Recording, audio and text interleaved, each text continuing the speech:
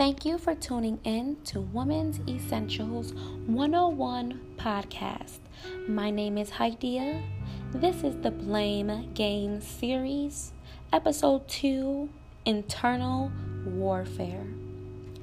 Everyone experiences internal warfare. Some people leave the battlefield, aka conflict, scarred and wounded. Some have won, feeling the glory and victory, while others have a hard time leaving, experiencing the same war redundantly. No matter what phase you are in, you will experience internal warfare. There are 8 types of internal conflict. I would like to touch base on each one of them briefly. 1 is moral conflict. Moral conflict occurs when we hold a conflicting belief about something to do with our personal ethics. For example, the feminist movement. A lot of us are for it, a lot of us are against it. Morally, that is a conflict, an inner conflict that can arise within yourself if you are not clear on what being a feminist woman is. Having equal rights as a man has its pros and a con. Although, no matter what you believe in, that can be a moral conflict. That's just an example. We have a second conflict, which is a sexual conflict. And sexual conflict often overlaps with other types of internal conflicts, such as religious or moral conflicts, like sex before marriage, or being able to have sex without feeling nasty because of a childhood trauma that you may have experienced in the past. We have 3 being a religious conflict.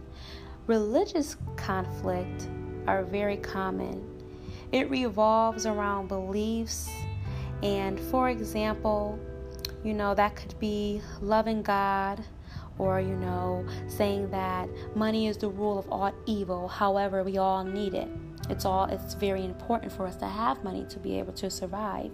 So if you're looking at money in a religious standpoint to say that money is the root of all evil, then how can you manifest it? How can you keep creating it?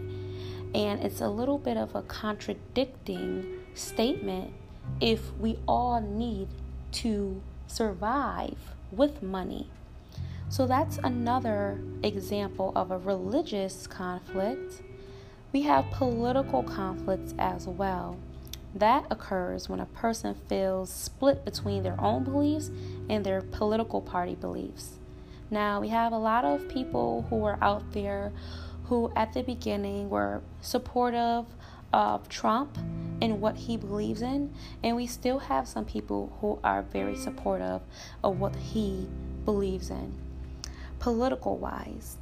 Now, however, ethnically, you may feel a disagreement upon the things that he may say and how he may go about it. Business-wise and political-wise, you may be in agreement, which causes that conflict, just as an example. We have another conflict, which is a love conflict. We all been there and done that and fell head over heels for someone. If not, trust and believe, it will happen eventually. Now, the love conflict is something we want, something that we lust and yearn for. However, some people feel that love hurts. Some people feel that love means to go through hell and hot water and to be loyal to someone and putting someone before your own needs, which causes conflict within yourself, because self-love is the best love. Just a little example. We have number 6 being the self-image conflict, where your mental idea of yourself is not who you actually see in the mirror. As an example, you may be overweight but inside you feel fierce, you feel confident, you want your self-image to match that inner image that you have of yourself. And don't get me wrong, because baby, we have a lot of luscious, curvy, beautiful women, and there's nothing wrong with that. And I feel as though you should embrace your curves. However, this is just an example of people who have self-image conflict, who do not feel like themselves when they're looking in the mirror. And that can go from being underweight to overweight as well. Now, number 7 is the interpersonal conflict. Your interpersonal conflict overlap with other types of internal conflicts, such as your self-image, your love conflict, when you can feel like your self-image is causing your love conflict, and vice versa, as a prime example. And then last but not least, we have number 8, your existential conflict. To actually exist in this world, in this life. To say, I love life, but I hate life. Life can be beautiful, life can be hell. Those are the existential conflicts that a lot of people battle, especially if you are someone who's prone to depression. Okay? And now, to overcome those conflicts, it's going to take some inner child work, some personal development, some shadow work. And this is something that does not happen overnight.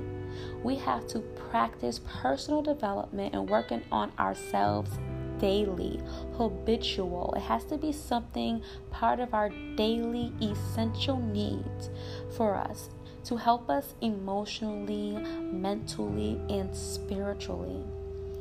To help us get out of that internal warfare so we don't keep on experiencing the same war redundantly.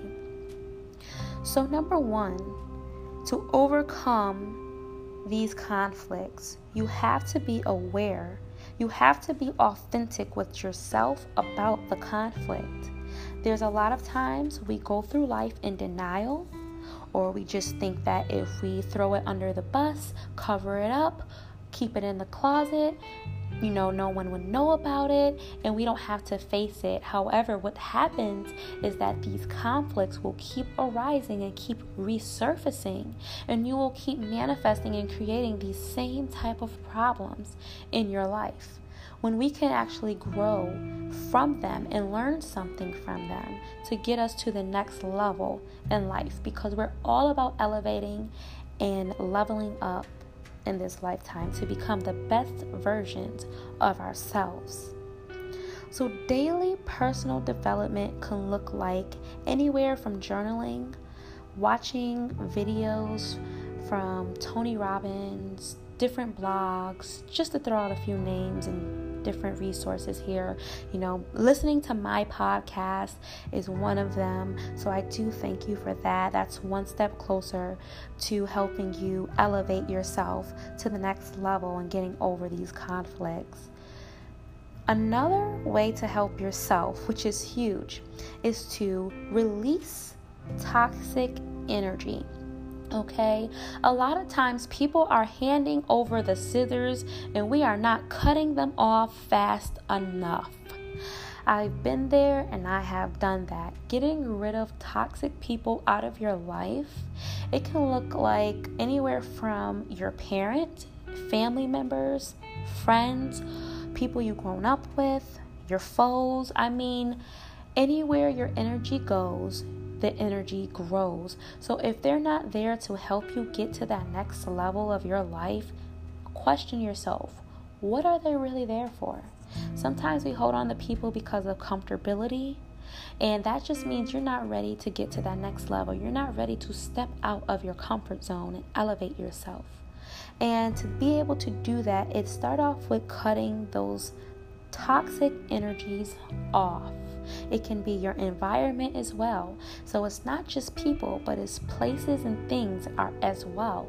Things can go from habits, toxic habits. If drinking or smoking is not helping you get to the next level, then what are you doing it for? That's something to put in consideration. Another thing is your environment. Placing yourself in a different environment can feng shui your soul, I shall say, because you get a different energy and a different vibe when you're in a different element, in a different place. So just even if you have to say, you know what, I have to move out the state, out the country, whatever it is you have to do, if it's not working for you in the place that you're in, then it's time to move out. And some people can view that as running away from your problems. And you're not necessarily running away from your problems, because your problems will always be there until you face them and overcome them. That's that resurfacing that we just talked about.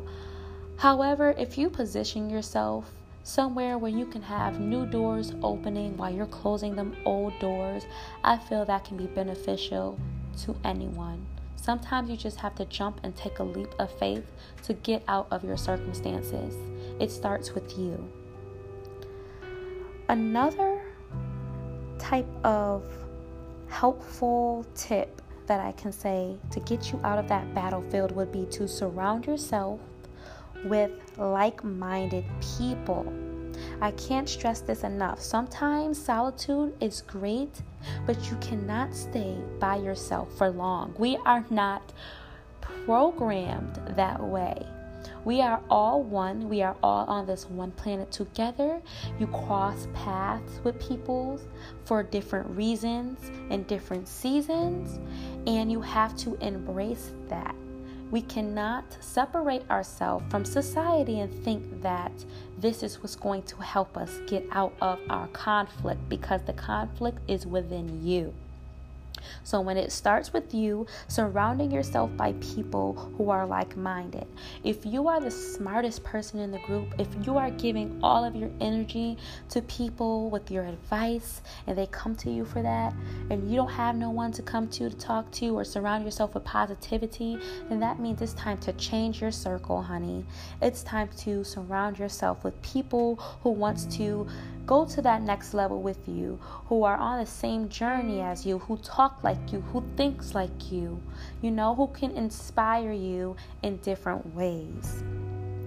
Another thing that is going to be so essential for this journey is to stay booked and busy, honey. Stay booked and busy. That don't mean you have to necessarily have a business. That does not necessarily mean you have to be in school. Pick up some hobbies. Get into things that you actually enjoy. Pick up classes that you never thought you would be interested in to see if you actually like it. Make yourself unavailable, because the more you make yourself unavailable for these toxic people, the more likely you're going to find your tribe, and it's going to be easier to get out of that situation with those toxic people clouding your mind and clouding your judgment. So stay booked and busy, honey. It's nothing wrong with that. However, you don't want to overwhelm yourself and put too much on your plate, because that can also be a conflict. You want to make sure that you're doing things to make you happy and that you're putting yourself first, because we are on this universe and in this existence to live for ourselves, not for anyone else. Another thing is to start to improve just one thing at a time. We want to start with our micro goals, not our macro goals. Our micro goals are going to lead us into our macro goals.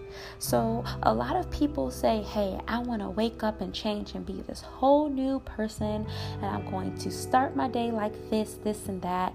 And then they fall into one negative habit and they're hard on themselves and they're in this depression state because they feel like they can't accomplish or they can't change something about themselves.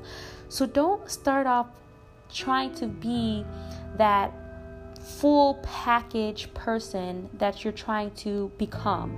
You want to start off with the small stuff first and work your way on up. Even if it's something as small as starting off as I want to eat cleaner, or I want to incorporate a gym routine about 2 times a week. I want to, different things that's going to help you elevate, but starting off small. Don't try to take down too much at one time. Baby steps is key. Now, I want to say this because a lot of times we overthink ourselves out of situations. And we have to stop thinking so much and just do it. Nike has branded that just do it statement to its fullest, okay? And I love that you can just get up one morning and decide to do something and change your life for the best. And starting off small is key, but you can't keep thinking about something like, oh, I'm thinking about starting this podcast. I'm thinking about going to school. I'm thinking about this, that, and the third. I'm waiting for the right time. Sometimes the right time is right now. You just have to do it. See where life take you. You have to fail your way to success. No one has gotten where they have gotten the first time. Success comes with wisdom, experience, mastery, self-development. And that's why I say stop overthinking, because the more you think, the less you'll take action. Also, you want to set boundaries and know what they are. When people come into your life, which is going to be often because we're never going to stop growing and meeting new people, you want to make sure you are aware of your own boundaries and set those boundaries. You don't have to tell people what your boundaries are necessarily. Just being able to walk into your potential, walk into your standards, respect yourself, treat yourself with respect, and people will already see what your boundaries are. When you respect yourself, others will respect you.